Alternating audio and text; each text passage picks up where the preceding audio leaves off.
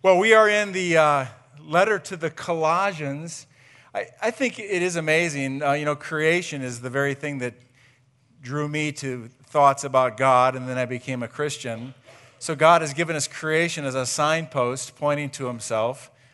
And then God comes himself in the person of Jesus to show us what God is like and to make a way back to him possible.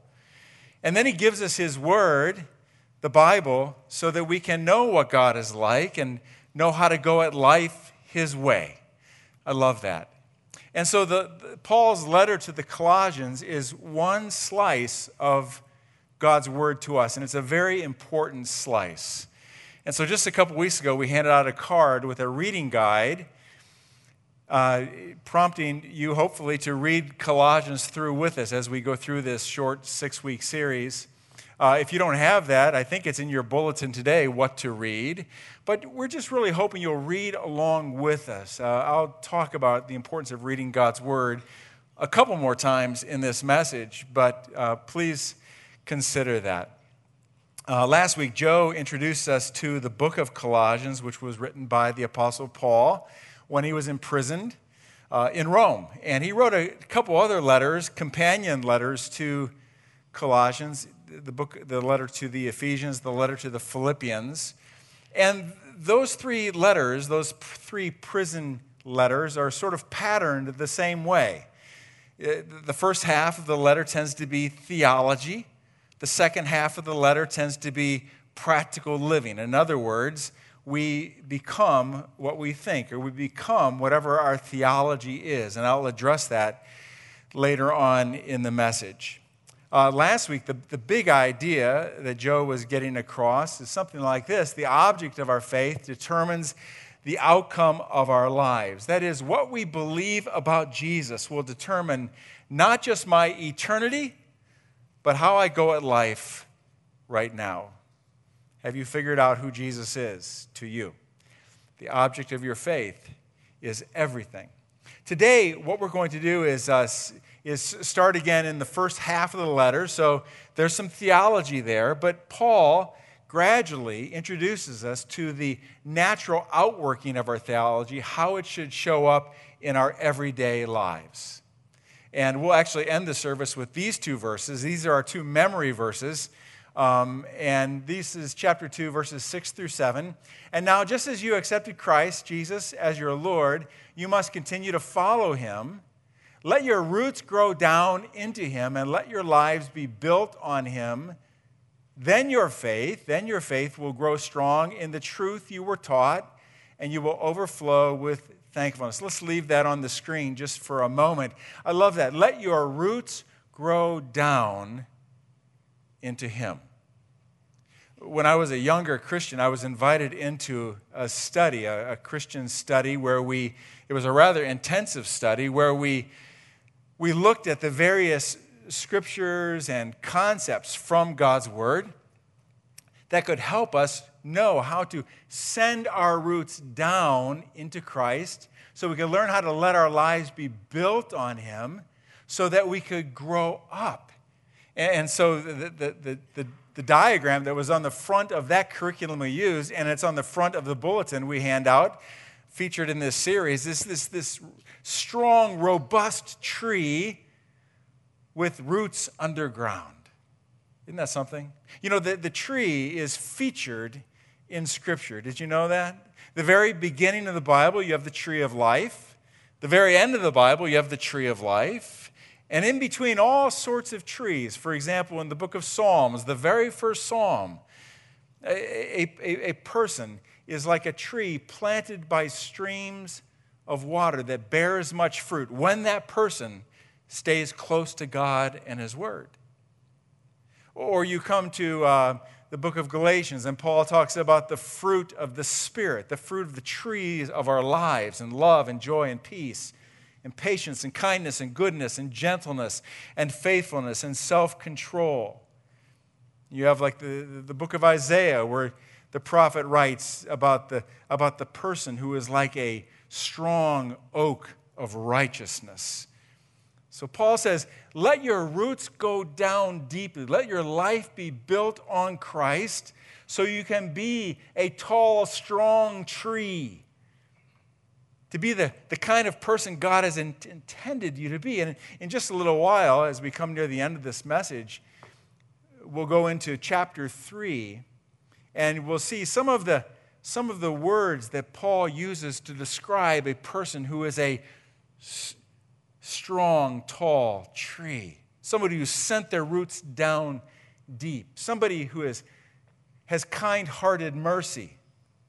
Somebody who has humility, gentleness, patience. All of that wrapped up in the virtue of love. And I hear those things and I think, I want those things to represent my life. I'm not so sure they do very often. I do know this too, that the people closest to me want those virtues to be represented in my life. They need those to be represented in my life. And those fruit are the result of a deeply rooted faith that's built on Christ. That's true for me, and that's true for you. Why settle for being a shrub when we can grow up and be a tall, strong tree that's deeply rooted in our faith in Christ? But how do we get there? How do we get there? How do we become a person of faith? A person who has these characteristics I just mentioned represented in our lives. And that's where Paul takes us in chapter 2 into chapter 3. And what we find there are two things we must understand. God has a role, and I have a role. God has a role to play, and you have a role to play. And we need to understand both of those so we can live out the new life that God has provided those who have placed their faith in Christ. So let's take a look at God's role first and pick it up in chapter 2, verse 13, where Paul writes, "You were dead because of your sins and because your sinful nature was not yet cut away. Then God made you alive with Christ, for he forgave all our sin." So what Paul is saying is the starting point for all of us, if we want these virtues represented in our lives, is we must have new life. And it is God alone who can inject this new life into us.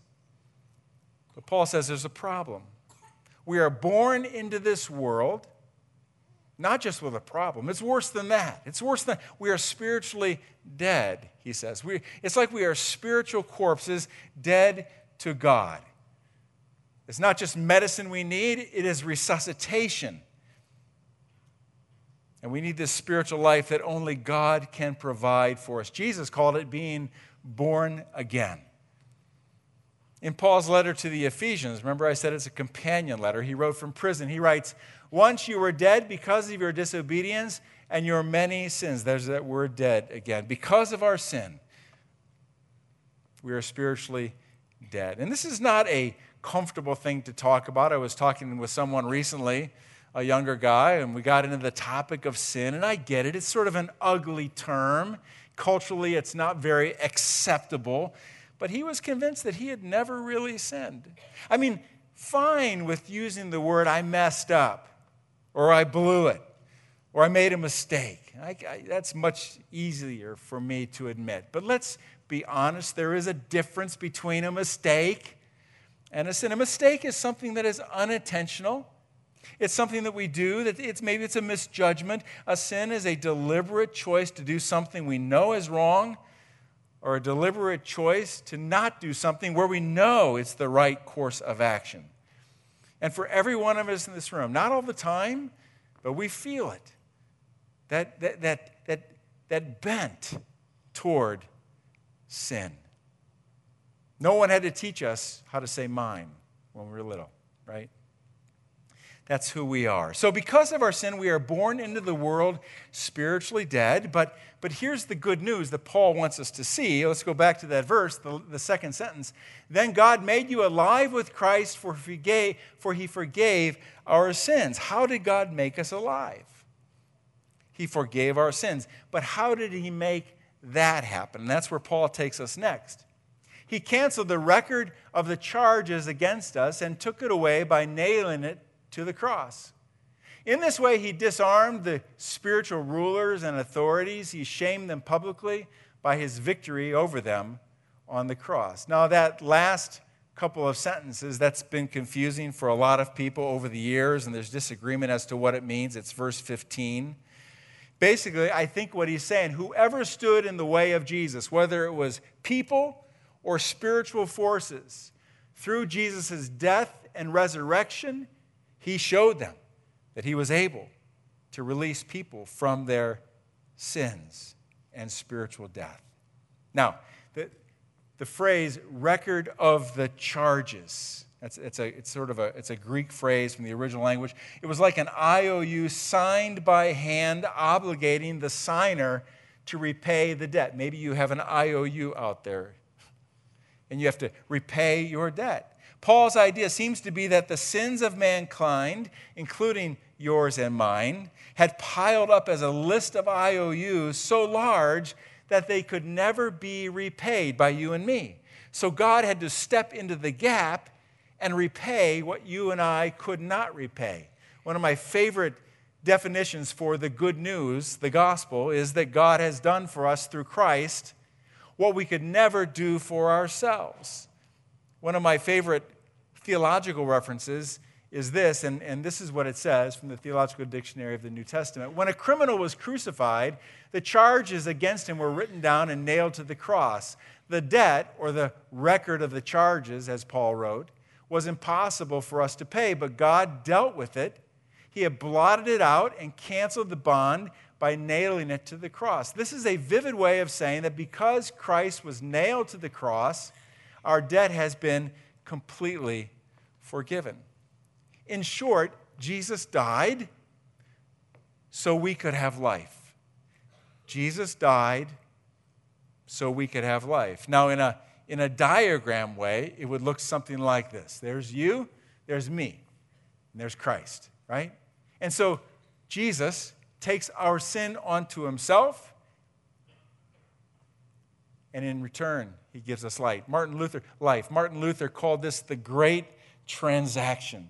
So God, by his grace and because of our faith, gives us new life. Jesus takes our old life, and now we are to live out that new life. So God has done his part. That was his role. God has given us new life through Christ. If we believe in Jesus, we are given new life. Here's the question now. God's done his part. What is our part? What is our role? How do we live out the new life that God has injected into us? Let's talk about my role. Now, we are all at different points in our spiritual journeys. I look around the room, and there are probably some who have been Christ followers for many, many, many years. Maybe that's you. For some, you are a brand new Christian. For some, perhaps it was years ago that you put your faith in Christ and you wonder, am I even still a Christian? The struggles continue on. We are all at different points in our spiritual journeys. The key is that we do our part. We fulfill our role. God has done his. We live out our role, pursuing this new life that God has given us, sending our roots down so we can become the people God intends us to be. Now, Chapter 3 holds two keys for us in how you and I live out our role. These are important keys. And the first one is to keep perspective. And this is how Paul starts it in chapter 3. Since you have been raised to life with Christ, you set your sights on the realities of heaven, where Christ sits in the place of honor at God's right hand. Think about the things of heaven, not the things of earth. Some Bible versions say, set your heart and your mind on heaven, or set your heart and mind on heavenly realities. In other words, keep perspective. Some years ago, I read a book called Lifestyle Discipleship by Jim Peterson. And he introduced me to a diagram that I've used for a long time. Maybe you've seen me use it before. But this kind of helps me understand why people do what they do and how they can change. In fact, anthropologists use this diagram to describe how cultures, why they are the way they are and how they can change, why you and I are the way we are and how we can change. At the center of each person's life is what we call a worldview. It's how you answer the big questions of life. Why am I here? How should I live? Where am I going? Is there a God or are there gods? All these questions that are huge, and how a person answers these questions will determine how they live out their life. How so? Because the worldview eventually translates into what we ascribe importance to, the things that motivate us. If a person has a worldview that says, I am just people are just biological accidents, then that person is going to value human life differently than a person whose worldview says God has created people in his image. So our worldview and our values ultimately translate into our behavior. Now, this diagram obviously is an oversimplification, but what it's telling us is that we become what we think. We become what we set our hearts and minds on, which is what Paul is telling us to do. Real change happens from the inside out. Now, I don't have time to go into the heresy that existed at the time Paul wrote to the Colossians, but the heresy was, well, just basically behavioral modification. Do this, don't touch, don't taste, don't do these things, and you will bring things under control in your life. And Paul's saying that's not true. Now, he wasn't against certain rules, but he's saying we start at the center. What is your worldview? What is your perspective? Make sure it is clear and it is Christ-centered. What is our worldview? What should this look like? What should our worldview look like? And Paul takes us there. In the very next verses, he says, for you died to this life, and your real life is hidden with Christ in God. And when Christ, who is your life, is revealed to the whole world, you will share in all his glory. So right there, we see some things that should help shape our worldview, that should then translate into how we value things and our behavior. Remember, we're looking for the fruit that should hang off our lives as we follow Christ, sink our roots down deep.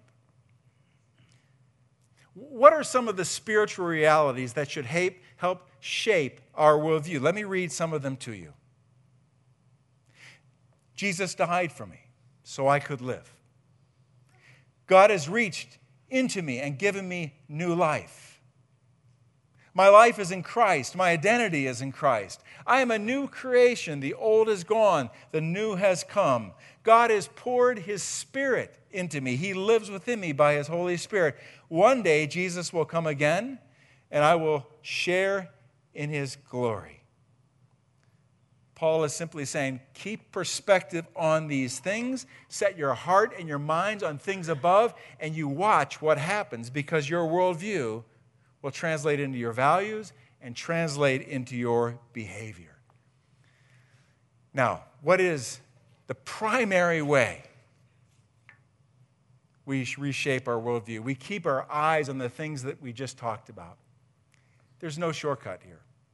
It's getting to know Scripture. That's why I started the service by the challenge to read Colossians through. Not just Colossians, but the entire Bible. I talked to a guy the other day, and he was telling me how he became a Christian, and he took a dare. Somebody at work dared him to read the Bible, and he did. He started reading the Bible, and he became a Christ follower. There's something strong and powerful about God's Word. And you may be a Christ follower, but just only rely on what we say here on Sundays. If you've never read the Bible, pick it up and start reading it. One of the best things we can do is simply say, God, I really want to learn from you. Teach me. I'm going to read here. Inform me what I need to know. There's many things in the Bible I don't understand, but there's many things that I can understand. So reading Scripture nourishes the soul, and what it does is it informs our worldview so we can have real change from the inside out. So the very first thing we do is we keep perspective. We become what we think. We are to set our hearts and our minds on things above, on Christ. And reading Scripture is a huge part of that. Now, there's God's role, my role, and my role includes keeping perspective. But once I have a developing Christian worldview, it enables me to do the very things that Paul is about to tell us what we can do. Now, essentially, get to work. But before I get into what Paul says, I'd like to sort of frame the dynamics that are at work in every Christian's life. If you're a Christ follower, these dynamics are true of you as we talk about getting to work. I keep perspective, I get to work. What's true?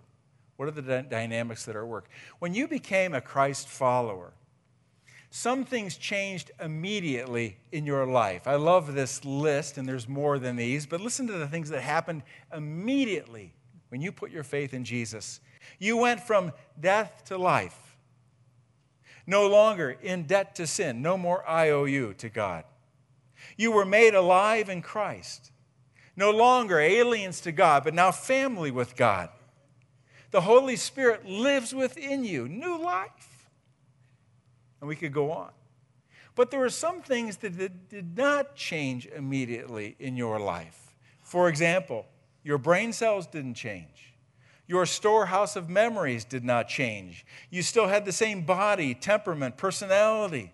The behavioral and emotional patterns stayed the same. And even though your sins were forgiven, we all still have that sin nature, that bent towards sin living within us. That will be with us until the day Jesus comes again. But the point is this: even though some things changed immediately, some things didn't, we are like a mixed bag, and the Holy Spirit who lives within now wants to enhance and redirect the good and shake up and get rid of the bad, and that just takes time.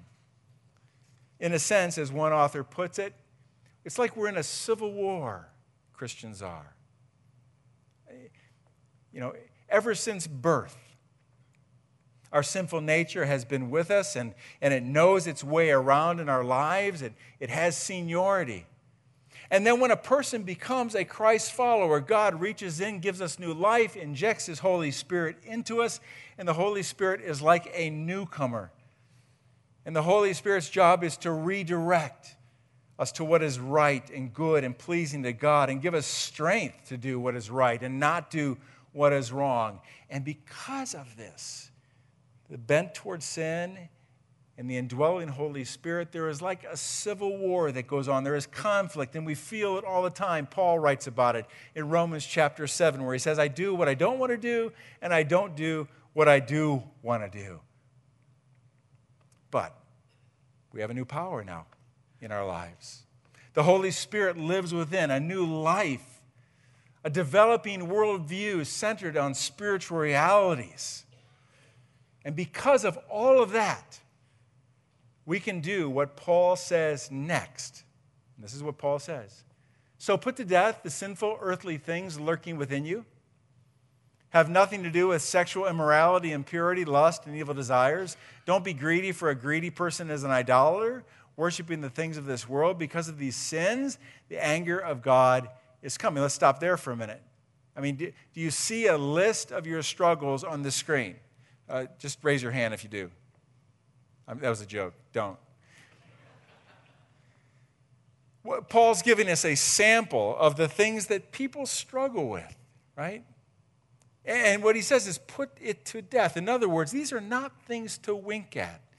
These are not things to just go, oh, shucks, it's no big deal. It's a big deal. So Paul says, do whatever it takes to get rid of these things in our lives. It matters. Over in his letter to the Romans, he writes, put to death the misdeeds of the body. Now, maybe you don't see your struggle on this screen, right? So Paul continues, gives us another chance. You used to do these things when your life was still part of this world, but now is the time to get rid of anger, rage, malicious behavior, slander, and dirty language. Don't lie to each other, for you have stripped off your old sinful nature and all its wicked deeds. Maybe you see what you struggle with there. Again, Paul is just simply giving us a sampling of what we struggle with. But his point is, it's serious stuff. This is a big deal. So put it to death. Get rid of it. You probably don't know the name John Owen. He was a pastor theologian back in the 1600s in Great Britain. He wrote a book called The Mortification of Sin. And in his book, he writes these words, "Kill it, or it will kill you." Now think about that for a moment. Kill it, or it will kill you. It will take you under. Deal with it. Kill it, or it could kill even people around us if we don't get a grasp on the things that pull us down. Put it under before it puts you under. It is a process. I think about Paul's letter to the Philippians where he writes, work out your salvation with fear and trembling. What does that mean? Well, if we aren't serious about our faith, we should fear and tremble because of the fallout it can cause in my life and the lives of those around me. So the reason Paul can tell us to put things to death, to get rid of certain things, to get rid of old ways of life and start new ways of life. The reason Paul can tell us that is because now, because of new life put within us by God, we can do it. And so he continues, put on your new nature and be renewed as you learn to know your Creator and become like Him. In this new life, it doesn't matter if you are a Jew or a Gentile, circumcised or uncircumcised, barbaric, uncivilized, slave or free. Christ is all that matters, and He lives in all of us. You know what? It doesn't matter who you are, gender, color, socioeconomic status, nothing. It doesn't matter where you are in your spiritual journey. There's always a place to start. It's a process. And God says we have the ability to put away the old nature and to put on the new nature. But how do you do that? N.T. Wright is a theologian and a modern-day writer. He's written a bunch of books. And so he tells the story of when he learned to play golf as a kid. Did any of you take golf lessons when you were a kid? He was a baseball player, and so he held the golf club a certain way, with a baseball grip. That's why so many baseball players have a hard time playing golf. Not just because of the grip, but just because of how they swing at it. So he had to learn a new way to golf. And I want to read you his words, because this kind of helps us understand the process that we must go through in putting off the old nature, putting it to death, and putting on the new nature, sending our roots down deep so we can grow up big and strong, a tree with fruit in our lives. And this is what N.T. Wright says. The first thing my instructor did was change my grip. I used to hold it like a baseball club, but he interlocked my fingers and said this would help me hit the ball straighter and longer. Though I believed him, my new grip felt so uncomfortable. I wanted to go back to my old grip so badly, but he kept saying to me, keep gripping it like this. After a while, it will feel natural. It took me months and months for it to feel natural, but eventually it did. And not only that, my swing and my score both improved. When Paul, in his letter to the Colossians, tells us to put on our new nature on a moment-by-moment basis, it will be very uncomfortable because our old life is natural. But over time, when we put on these qualities of this new life with God's help, it will become more and more comfortable, while our old life will feel less and less natural.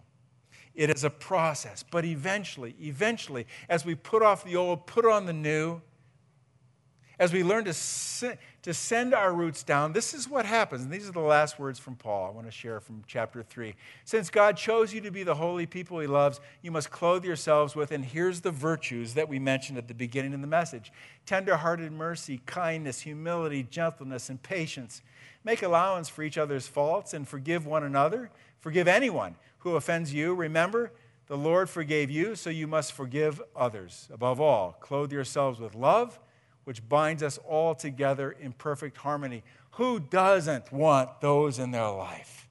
I want those in my life, and those who are closest to me want these in my life.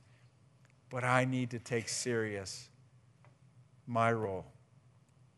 God has a role. He's done it through Christ. Now I have a role, keeping perspective and getting to work. This is the life of a person who has sent their roots down deep. This is the life of a person who's planted themselves in Christ. This is the life of a person who has a Christ-centered worldview. This is the life of a person who knows they are in a civil war but keeps on fighting, keeps getting up, and presses forward. Now, in terms of next steps, let me go back. Just the importance of taking God's word into our lives. It's, one verse we didn't read. It's in chapter 3, verse 16. It says, "Let the word of Christ dwell in you richly." Paul kind of gives away the key to developing that worldview. Let the word of Christ dwell within you richly. Read God's word. Now, there's a few other things we can do with to advance our new lives in Christ. One coming up is baptism. That's this in just a couple weeks, but the classes for that is next week. Now, baptism is not just demonstrated by Jesus, but he commands it. If you've never been baptized, do this. This will take you another degree in your spiritual life. So check that out. You can go to our website and sign up or call in. But the next one is just a retreat for kids. They do this every year. I love it. But this is an opportunity for these kids to come together and to learn God's word together. And this year they're studying the life of King David. In God's word it says that King David had a heart after God. And the kids are going to learn, how do I get a heart that is after God? And the very last thing I'll mention, it's really fun to note the different short-term mission opportunities coming up. We've never been to Cuba before. We've never done anything with Filter of Hope before. It's one of our missionaries we support. We're going to be providing clean water and the water of hope that comes through Christ. Pittsburgh Project, that's for middle school students and their parents, and that's going to be awesome. Burundi again this year. Mexico, an intergenerational opportunity. And then Kenya, we've never been there before either, but this will be sports-oriented as well as a variety of other things. Expand your world. Enlarge your heart. These are all opportunities to express our new life that's in Christ, old to new. Let's pray together. And now, God, thank you for the good news that comes through Jesus. You have done for us through Christ what we could never do for ourselves. You have given us new life through Christ. Now, would you give us the grace, the wisdom, the strength to live out that new life? We need your help. In Christ's name we pray and we praise you. Amen.